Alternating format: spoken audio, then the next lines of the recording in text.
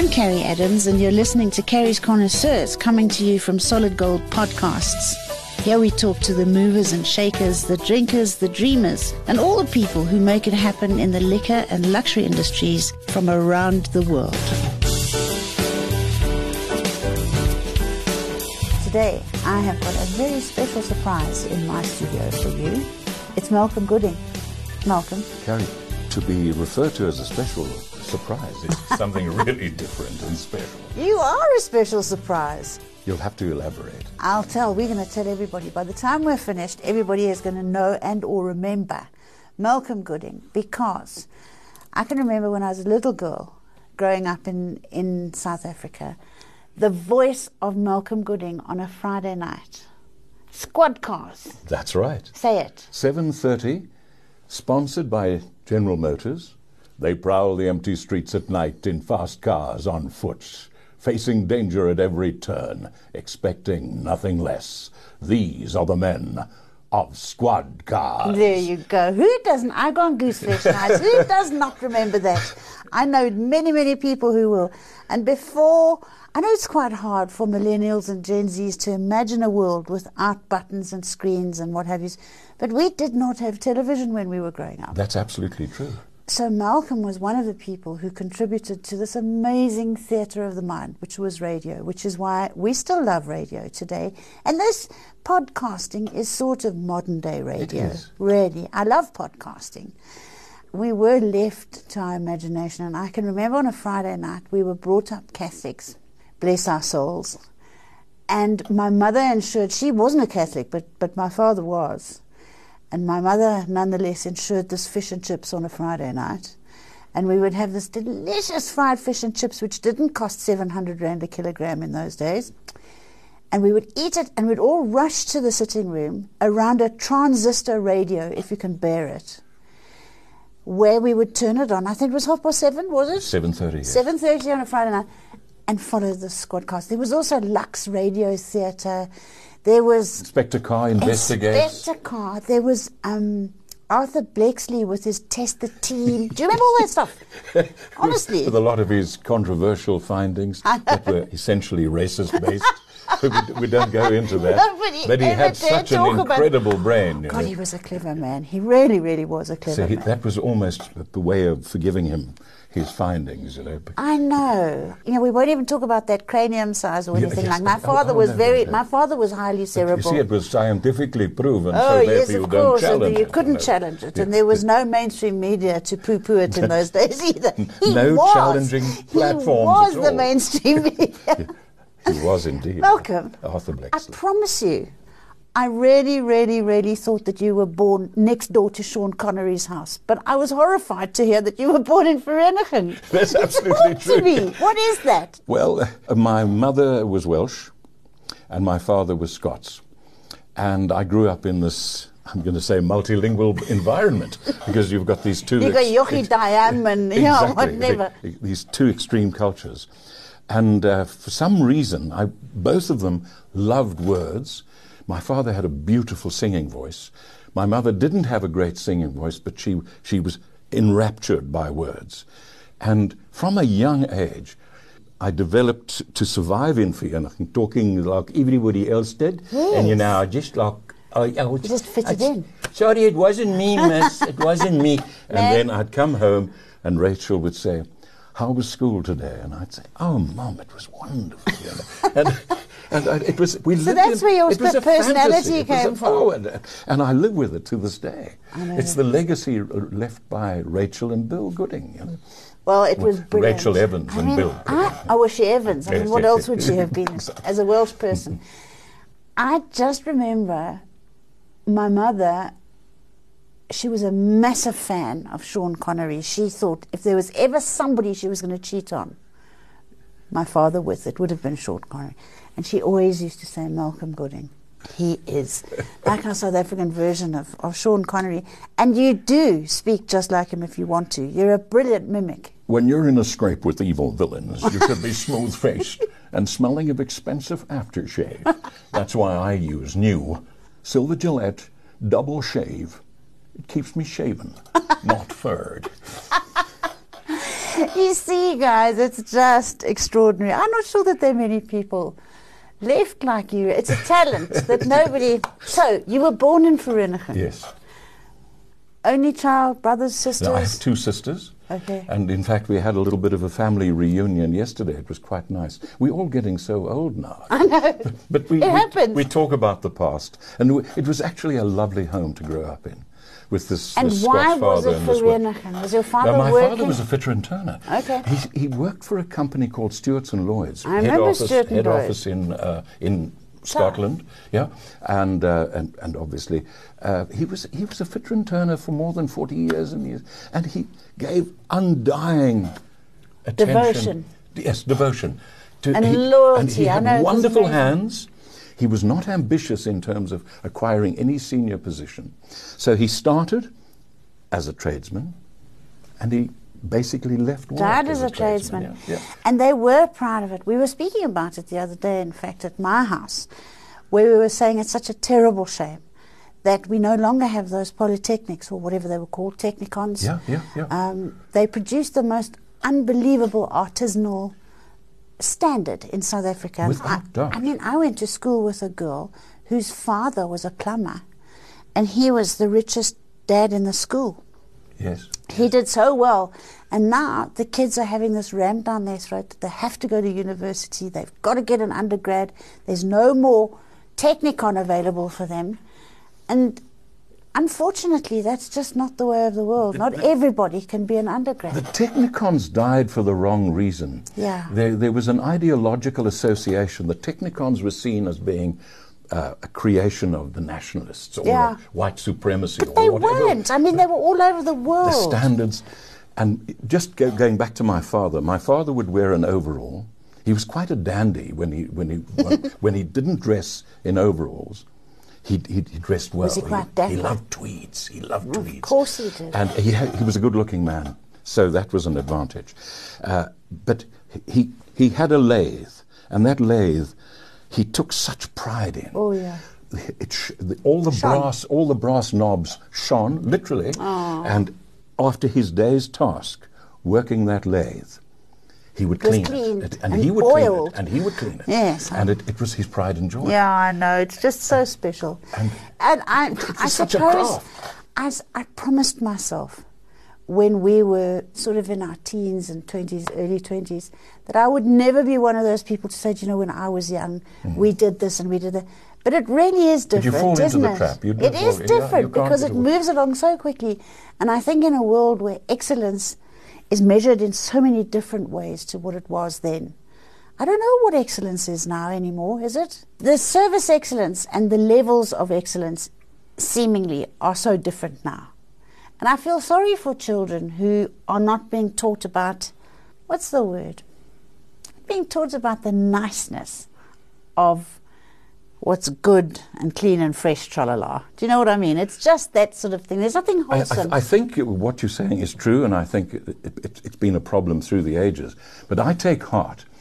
I have 4 children and 10 grandchildren, and then I remarried after my first wife had died, and I have an additional 5. So I have access to 15 grandchildren. Oh, my God. And I take great heart from them, because, look, their value structures are still good. It's not as though they're a lost generation in any way. No. Well, that all comes from home, doesn't And it? I think it's the security of their respective home environments. Yes. And that is so vital. And the amount of input from the parents in raising the children, and the children respond accordingly. That's where it comes from. It comes from home. Yeah. And I think that has to be our hope for the future, is that home values revert to, dare I say it, a little bit of a smack if you step out of line, and a little bit of a discipline. Teensy-weensy bit. It seems to be a taboo. My youngest grandchild is 8, and my eldest grandchild is 20. So there's quite a range. And I don't think any one of the parents have ever done that. And I think they've got other methods of being effective with their Listen, I certainly don't advocate thrashing your child to within spare an the inch. rod and spoil the that's child. rubbish. The old Solomon the Wise, there's not much wisdom there. Do you know, interestingly enough, my father never smacked us. I think he may have given my brother one hiding. Yeah. We may each have got one Dare from I him. say it, he probably deserved it. Oh, he probably needed another 20. But my mother was quite free with that brush of hers, you know. Anyway, we digress. Sounds like my Welsh mother. Yeah. We digress. So you went to Wits and you studied history, Bachelor of Arts, majored in history. I did an honours degree, which I eventually finished at UNISA, because when I was at Wits, I failed the second year, and my mother said, "You'd better go, because I'm not supporting you." And I applied for a job at the SABC. And the audition was conducted by Colin Duplessis. I don't know if you remember him. Yes. And this was, it was the winter of 1967. And I remember going into this audition room, the little studio, and having to read. I had a general knowledge test, and then I had to read a moment from the news and all the rest of it. And I made the mistake of calling Marion Ireland an operatic soprano. Oh. But they gave you the job anyway. But Colin, I could see, I was looking through the glass, and I saw this activity. And all of a sudden they started the tape recorder. And they hadn't started the tape recorder in every other instance, apparently. So you'd have one person who would come in to audition, and they'd run the tape maybe on every 10th or maybe even 50th. And I saw this, and I asked him afterwards what he was doing. He said, "Actually, Malcolm, we think that there's a little promise in you, but you'll have to brush up on your general knowledge. I'm afraid it's missing the boat." And so it went. And I became a personal friend of. We weren't lovers as such. I mean, we were just good friends. And Colin and I remained friends till the day he died. He died on the morning of our democratic elections, which was April '94. I didn't know Yeah, that. he wasn't strong enough. He was so weak in the end. Wow. Yeah, just such a nice man. And Yeah, very he eventually additive. settled at Henley-on-Klip. He Oh, built we'll this forgive him for beautiful that. beautiful house, Spanish style. It was a hacienda. Yes. Well, there were a lot of Afrikaans people who had this sort of either a castle.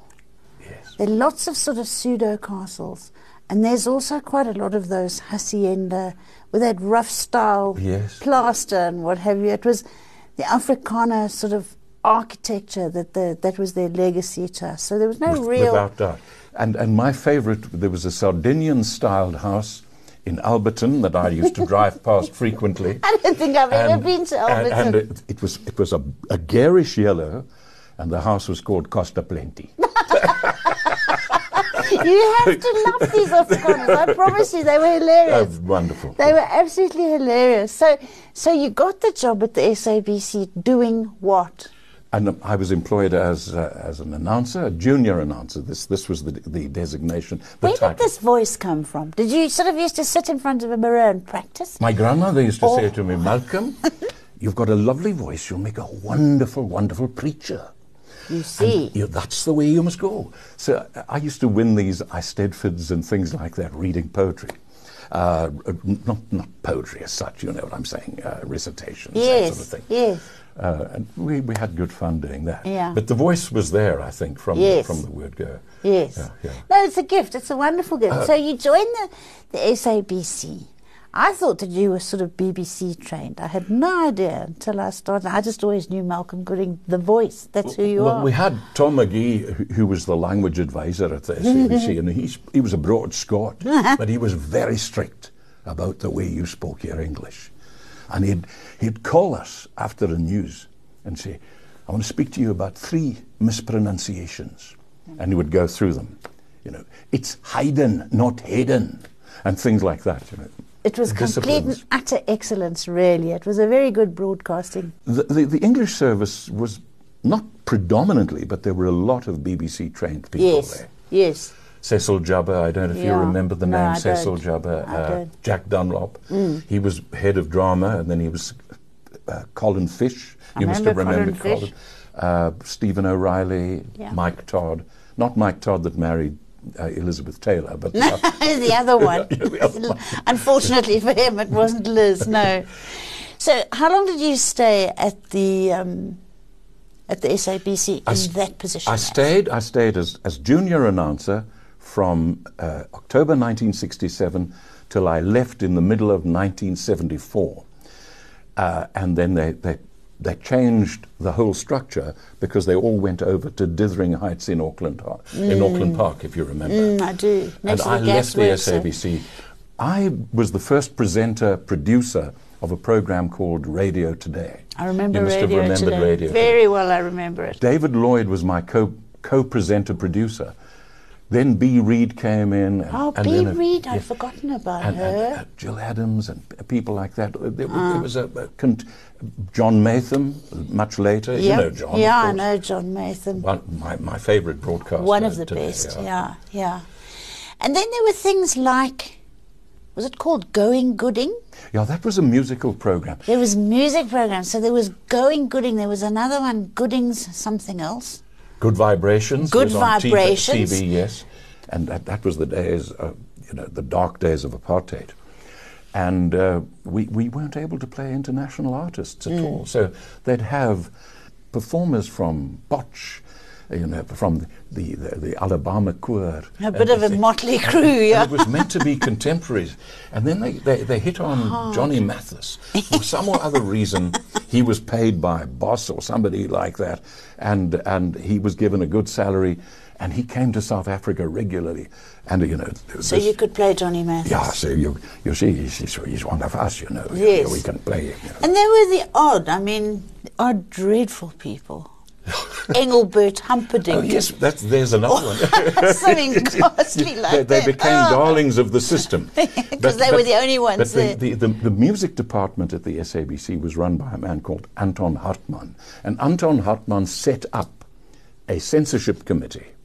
And because I was a presenter of contemporary music, I had to attend these meetings. And Lance James, I remember Big Lance Daddy James. country and western singer, Yes. he was in charge of the Springbok Radio Library, and all the music would come through there.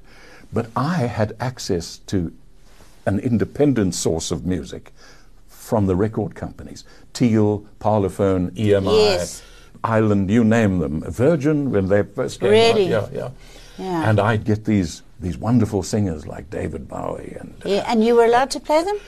I played Slipped them in? I played them, and one day I was called into the office, and it was Anton Hartmann. And you got that Malcolm, hiding I that you want to never play got as a this. child. And it was Led Zeppelin's Black Dog. Oh, for goodness sake. And I he mean, said, that was I want you satanic. to listen to these lyrics. They were satanic, They weren't are, they're harmful. They are disturbing. They are going to take our youth Bless off, those Afrikaners. off the They edge had our of the best interest. precipice, Who said something about the precipice? And we had such fantastic music at that Oh, time. wonderful. I mean, we really But did. I was given freedom to play. Okay. But it was all under the radar, so to speak, because it was late at night, Saturday, 10 to midnight. I got a phenomenal following. We all listened. Shoeboxes full of requests and cards. Oh, really? It was amazing. These little airmail letters. Well, we were so starved of We were. anything good, We really were. If you think of it, it was. Were you at Catholic boarding school? No. No, you were just. You know just what at a happened Catholic. to girls who got sent to Catholic? They're not good. My late You wa- probably my- married one, which is why you've got 10 children. That's what happened. I know. we discovered the reason much later, or the reason why it happened much later. No, I went to Parktown Girls. Did you? High. Oh, wonderful. Yes. And I see that's still doing brilliantly. In fact, my daughter lives just round the corner from Parktown Girls. Parkview was our sort of old stamping ground. My sister and I went there. My brother went to De La Salle, which was a The Lemon Catholic, Squeezer. the Lemon Squeezer De La Salle, a Catholic boys' boarding school in those days. Well, no, it wasn't boarding. Was it not? It was a Catholic boys' school. No girls allowed. I don't know why my parents, they were quite sort of liberal in many ways. And that we had a bit of an A home. It was asexual, apolitical, a-religious, everything. That's good. But they insisted on this separate development within the schools. But looking back, I'm an advocate of that, or for that. I think that the poor children that go to mixed schools now spend their entire morning trying to do their nails and their hair and their eyes and their this. We didn't worry because we didn't have any boys looking at us. Okay. So you think that I think it's good. that is that manifests. Yeah, I think when there's you time have for all of that co-ed, later. so to Yeah, speak. that co-ed. Listen, like everything, there's pros and cons. So we were going gooding, we were doing all our stuff, and then you got married. Where did you meet your first wife? I met her when I was at university at Wits, and her brother became my best friend, and her name was Megan, not Megan. Okay. And she was Irish Catholic, you know, that's sort of... And you'd moved away from Vereeniging by then, I'm assuming. That was Germiston. I mean, So you went... That's a pretty fancy... So if you don't see it in Vereeniging, you see it in Germiston. Wow, Germiston. You haven't got there. You haven't arrived. I didn't know anyone lived in Germiston, Malcolm. People I did, thought it was for surprisingly. factories and aeroplane hangars Well, exactly and that sort of that, thing. No? Everything revolved around the Rand Airport. Yeah.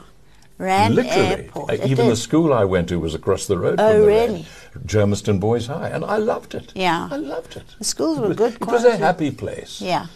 And we had some rough oaks, but we also had You just pleasant mucked days. in. We Yeah. didn't have a choice. We just had to. I mean, dare you be offended? God, can you imagine how long it would have taken one of those big boys to smack you into shape? Well, this is the whole thing. If you were offended. And if you went home and told your mother, you would have been smacked again the next day for being a ninny you or know, a sissy. You realize you knew So you how to grew a handle pair. it. If you check me out skiff, I'll kick you cripple, you know, and that sort of thing. Those Germiston expressions that roll off the tongue. Oh, I'll kick you fat, did you? and other delightful expletives deleted. Oh my goodness, you're bringing back such memories there. So you did all of that, and in the meantime, how did you make enough money to support 4 children? That's what I'm asking. You know, I think that's, again, part of the blessed aspect of having this talent, of having a good voice. From the word go, I left the SABC. I remember Kathleen David saying to me, Malcolm, you're going to regret leaving the SABC because you will not find a better opportunity. And in a few years' time, you can be head of English service. And I said to her, Kathleen, That's why I'm leaving. I have to take the break. I have to take the break. And there was a man called Dave Gooden who ran a studio complex called Sonovision. I remember Sonovision. And they did squad cars. And Dave said, I will guarantee you a squad cars every week. So every Friday in the morning we'd record for the following Friday. Who wrote Squad Cars? Different writers. Anthony Fridjon, you know? I know Anthony. Yes. The brother of Michael. Yes. And Rod Hudson. There were about 3. Trish Brandt. It was brilliant. But Had us Anthony did the lion's transfixed. share.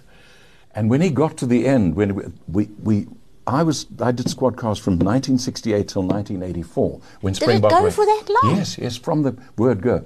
Adrian Steed was the first presenter and Remember narrator Adrian. of squad cars, and then he had a fallout with Dave Gooden at Sonovision, and Dave executed a little bit of his power, and took Adrian off the scene, and then I filled the gap then. Okay. And I became the Dunhill voice because Dennis Smith passed some negative comment. He'd been the Dunhill voice before Yes. about what a terrible habit smoking is. After hearing his commercial on the air one day.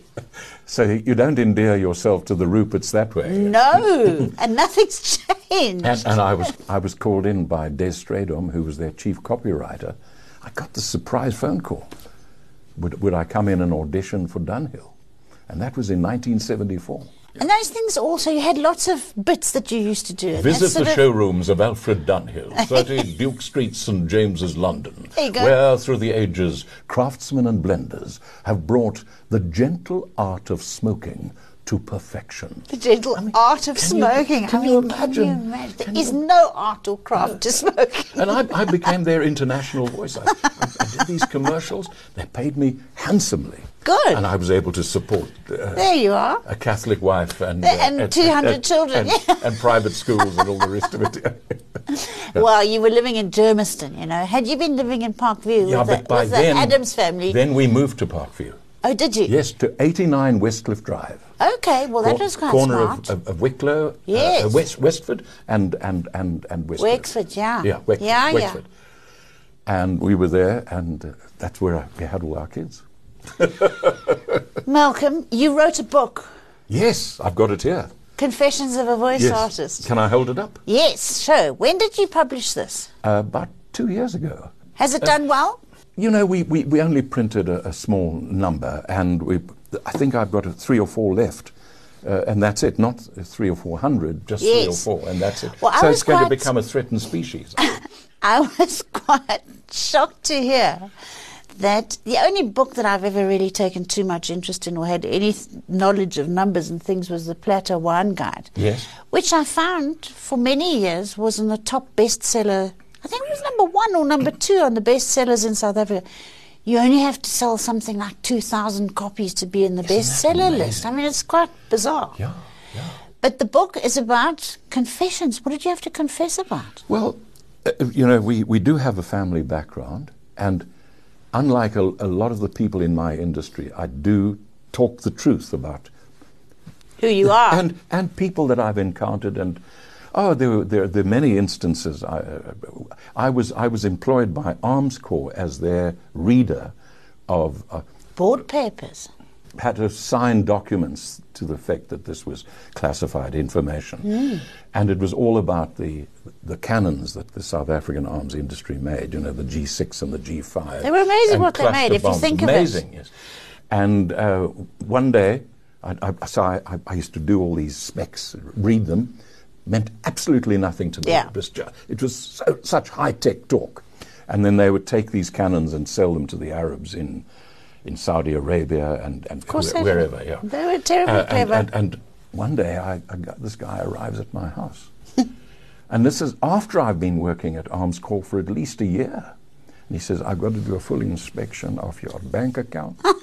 And he's grey suit, shiny. Was he from SARS? No, he was from the Bureau of State Security. Oh my God! And he done an investigation into me, and he says, I see your son. He matriculated last year, and I see he's going to Rhodes University. So I said, yes. He says, how old is he? I said, he's 18. He said, what are his political affiliations? So I said to him, I don't really know. I think he's essentially apolitical. Yes, like he was we saying, all were. You were raised. We all were. He says, I just want to make a little, put an idea in your head. He said, how do you feel if Timothy can go to Rhodes University for 4 years? He can have all his tuition paid for. What? And he can have a motor car and pocket money. Just if he can be one of our men on the ground at Rhodes. At Rhodes. I said to him, let's say his name was Bertus or Gerardus. I said, very nice of you to visit me. You've seen my bank statements. You know. And thank you for the offer. Thank you very much. I said, but not today. And I walked him out of the house. I don't know what Just know. Well, that's how they infiltrated everything. You see, they were incredibly clever. You have to give it to them. Agree with them or not. They were unbelievably clever the way they put everything together, and they controlled this place. It's terrifying, really. But at least the lights were on. Yeah, we had water. I think I'd rather live with no lights in an environment where I depend on my solar panels and Eskom coming to the party occasionally, but knowing that we've got freedom of expression. Or do we? Well, I don't know I like so to much. believe we do. You're such an optimist, Malcolm. Well, there's no more freedom left, not only here. My passion is history. Yes. And I think it's inevitable that we're going to have what we are having now. So interesting you say that, because I'm terrible. You know, I cause terrible ructions at dinner parties in my own home, which is my space to be free. We all can be free in our own homes. And my friends love to come, and I set cats amongst pigeons and pigeons amongst cats, and we have wonderful raucous debate in my home, which Healthy. is what we grew up with. It's healthy, and we all agree before everybody goes home to disagree, and on we go, and that's how we do it. Because if you don't debate like that, which we were taught to do as youngsters, you don't grow. You don't get anything extra into your headspace. So I set this particular cat amongst the pigeons the other evening about freedom of speech. I think a journalist recently wrote something for the Daily Maverick, ripping into the Cape Town waterfront, saying that it was elitist and it was only for people with lots of money, and they should stop doing it because they're charging too much rental. And I said, that's absolute nonsense. Oh, and then he was made to apologize. I think he was made to apologize, something like that. Who would he have apologized to? I don't know. The readers wrote in and said it's appalling that this man should be allowed. You know what the Cape Townians are like? If you criticize something, defensive. Yes. So they all said, nonsense, this is what the waterfront is supplying, thousands of jobs, and there was what I thought was quite healthy debate. And then somebody suggested that this journalist be forced to apologize for what he'd said. And all the cancel cultures and all the history, naysayers and all the whatever said, yeah, get rid of this person. He shouldn't be allowed to write it. I am of the opinion that we should all be allowed to write whatever we want to write, and we should all be allowed to say it. It's not disparaging of a person. Exactly. As long as it's not defamation. And his observations are probably quite true. So probably is elitist. It is elitist, but what do they think? We're living in the dark ages? But the fact that he's got that as an opinion and saying it's a privileged class and not everybody can enjoy it, that's his opinion. That he's got the platform to express exactly. it. And as soon as we start negating all those platforms and saying you can't have a head boy because that singles him out. First of all, it assumes that he's a boy. Secondly, it singles him out among 600 other people. Thirdly, I honestly don't believe that the world is doing itself any favors at the moment with all of this cancelling and all this nonsense that's going on. And I suppose we'll be shot down in flames, but it really is bollocks. It might just be part of our evolution. How is it going to evolve us in a better way? No, but not everything is a positive evolution. We learn from our mistakes as well. I really do believe it's all working towards the Malcolm Gladwell perfect person, wise person. How long is it going to take us to get there? I don't think. I think it's more an idyll or an ideal than a reality. So it'll be generations, and we will continue fighting within ourselves. Yes. And I think that we need to be able to allow everybody to continue to not fight, but debate all of this stuff. And at the moment, I feel like you're no longer allowed to debate lest you upset somebody. You must have a shoebox. You must always have a shoebox. What does that mean? It's your right. You can go to Speaker's Corner. Oh, that you can stand on your box? Yeah, and you can stand on... We used to call it a soapbox. Oh, soapbox, not shoebox. Sorry. Absolutely. What does that mean? No wonder. I think we've got to cancel you. You're too old. For a slightly horizontally challenged person would stand on a shoebox instead of a soap. Or the other way around. Other way around. Yeah. No, I think that no, you're never going to dig your way out of that hole. That was a big blunder. Okay, we'll forgive you. Maybe Brennan will be nice and edit it out if you pay him.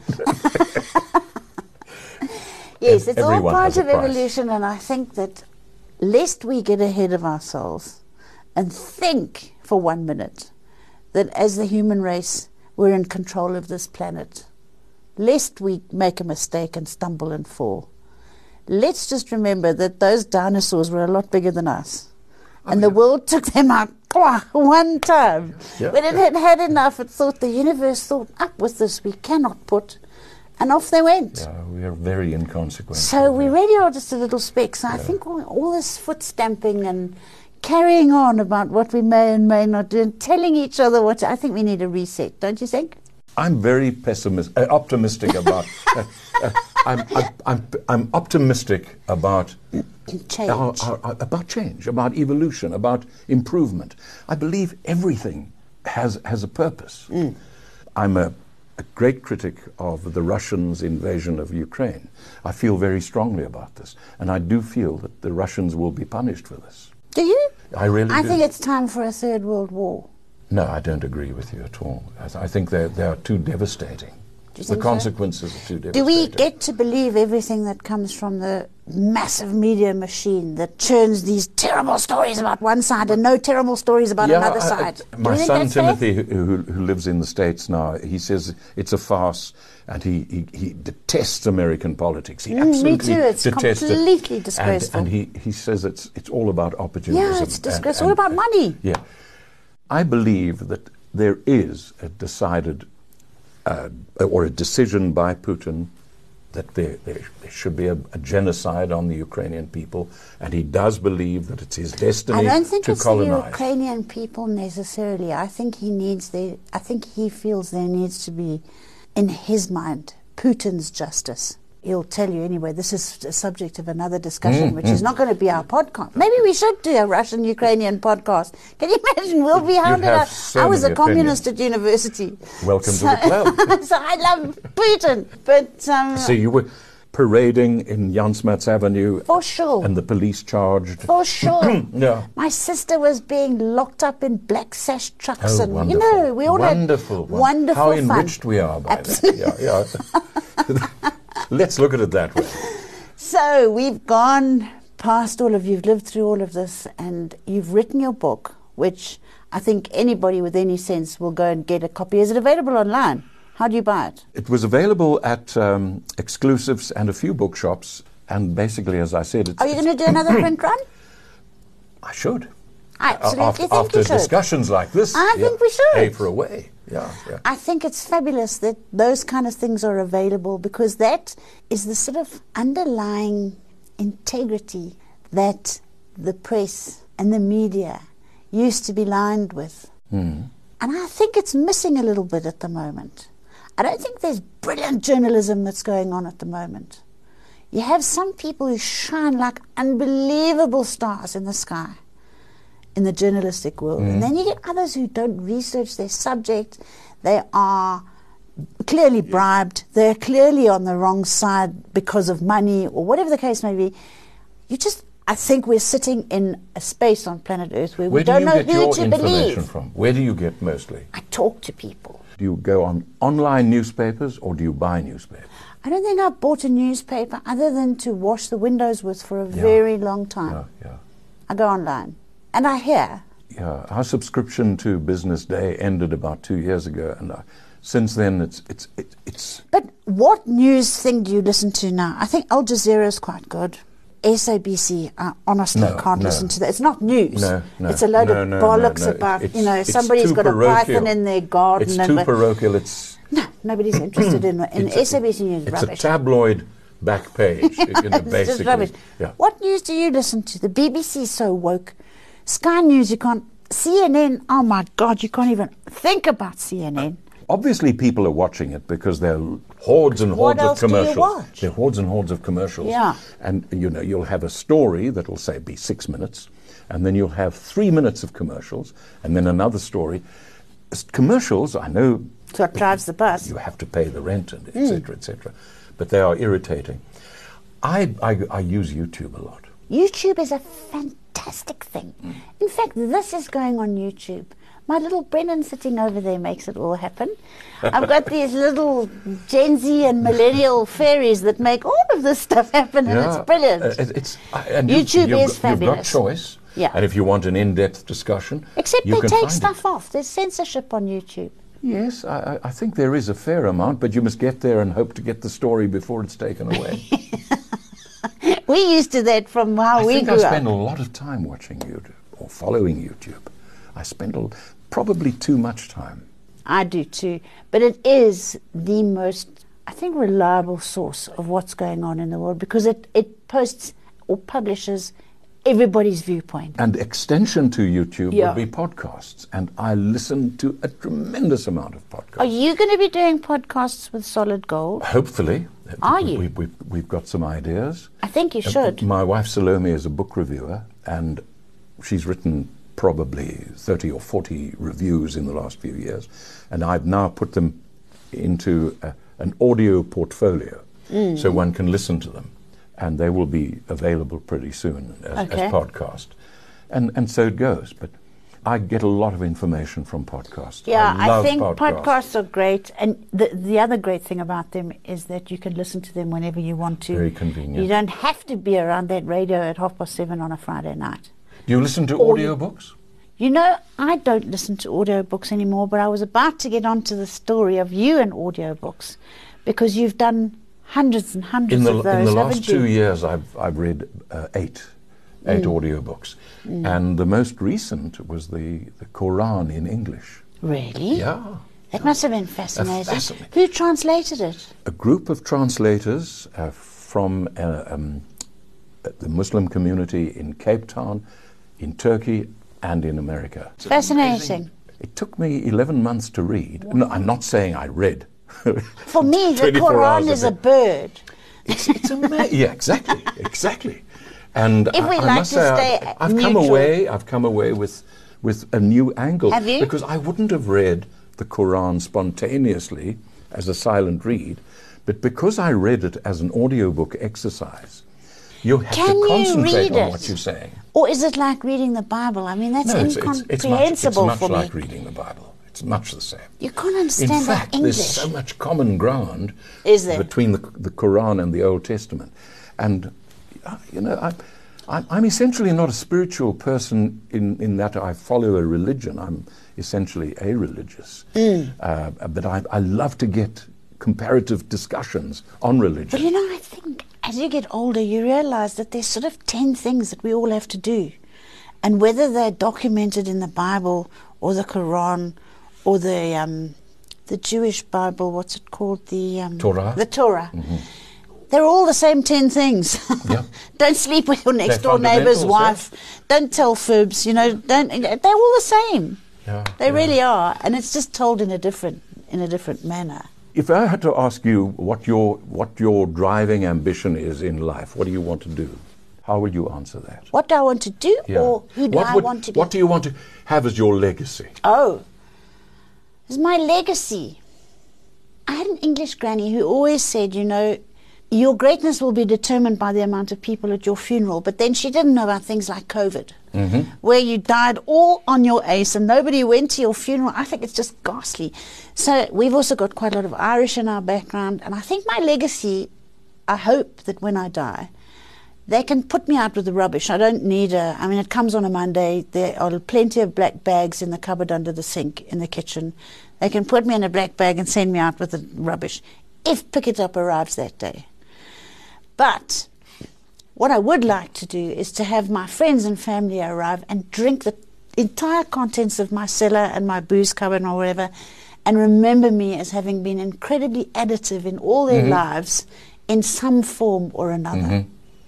I want to be remembered with love. I think that's wonderful. That's what my legacy should be. So I'm becoming the interviewer.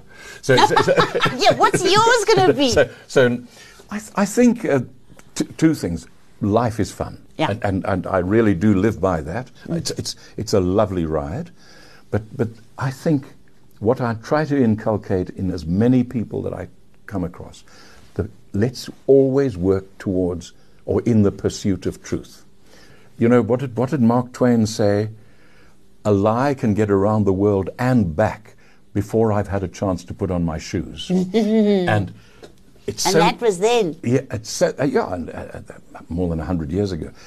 And it's so easy to concoct a story and lie.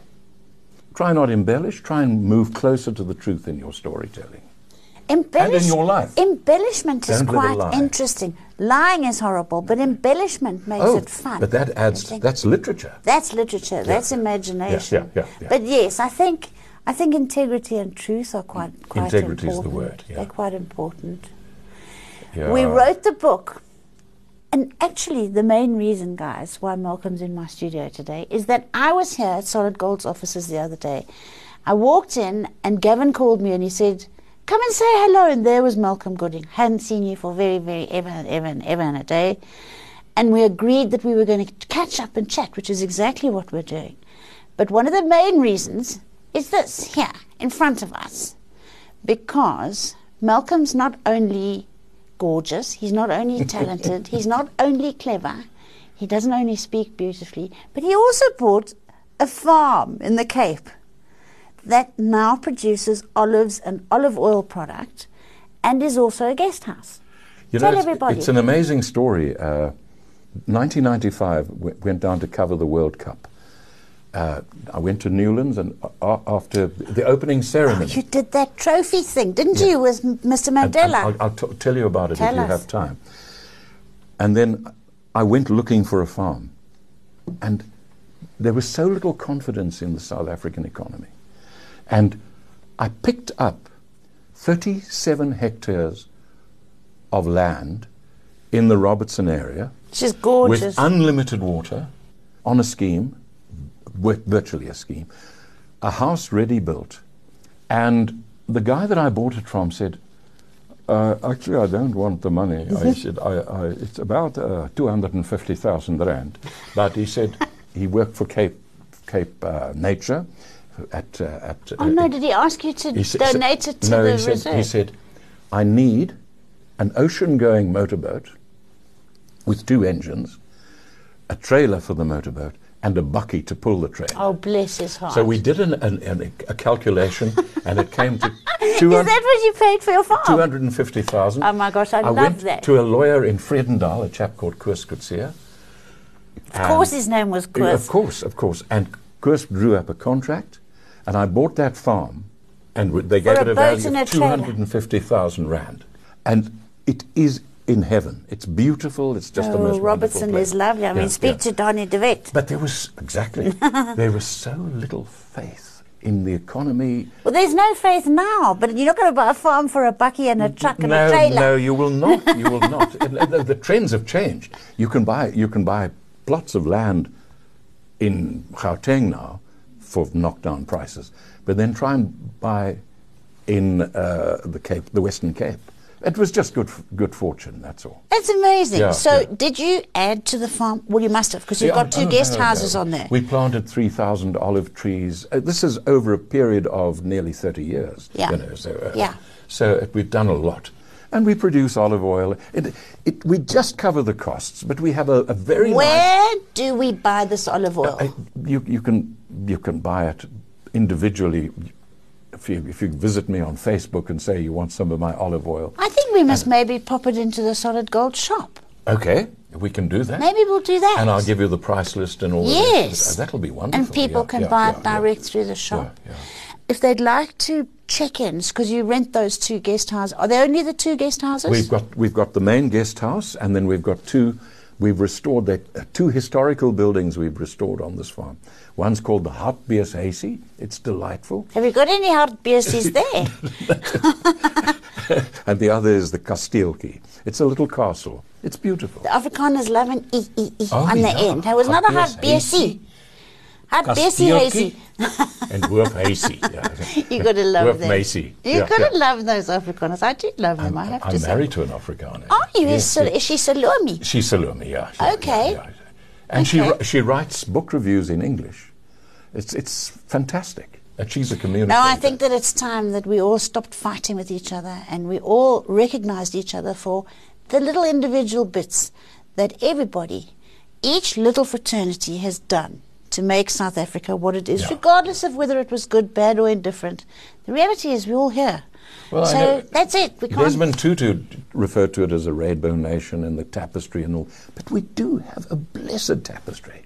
You've just got to have a positive outlook about Everyone this has a tapestry, but at the moment, we're focusing on the knots at the back of the tapestry rather than the picture on the front of the tapestry. So we better leave those knots alone. Yes. And I think just try to love each other all a little bit more. Really. I like those sentiments. Malcolm, what is the name of Hasey online? Goodings Country House? Goodings Country House. Bonnievale. Okay, so it's registered Bonnievale. We in Robertson, Goodings Country House, Bonnievale. Good enough, yeah. And people can pop down, and there's picnics at the river. I saw it. It looks absolutely beautiful. And we just round the corner from us, we have a wedding venue. And when I say around the corner, about 4 k's away. We're not going to encourage marriage. We're not encouraging any further breeding. We don't want to. That you can hope for, but you'll never control it. Breeding will happen. Breeding will happen.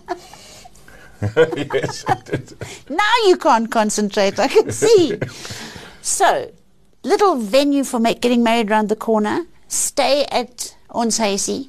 Yeah, stay at the Hartbeeshuisie, at the Kasteeltjie, and at Goodings Country House. And I'm sure around you there are other people who also have accommodation. There are very few. There are very few, apart from the venue itself.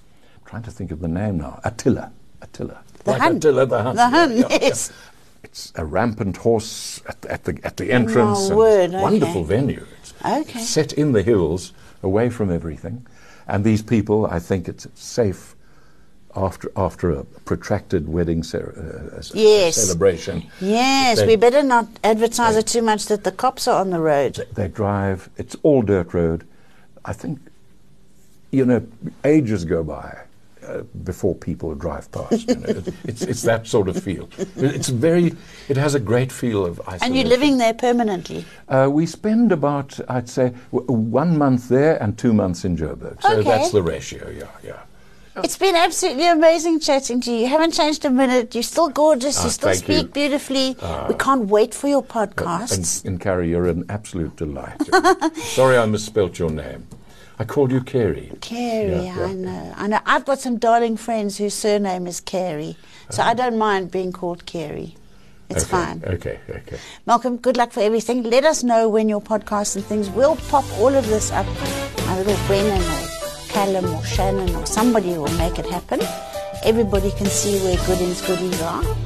I so enjoyed this chat. No, and we'll catch up again soon. Thank you so much. You've been listening to another production from Solid Gold Podcasts.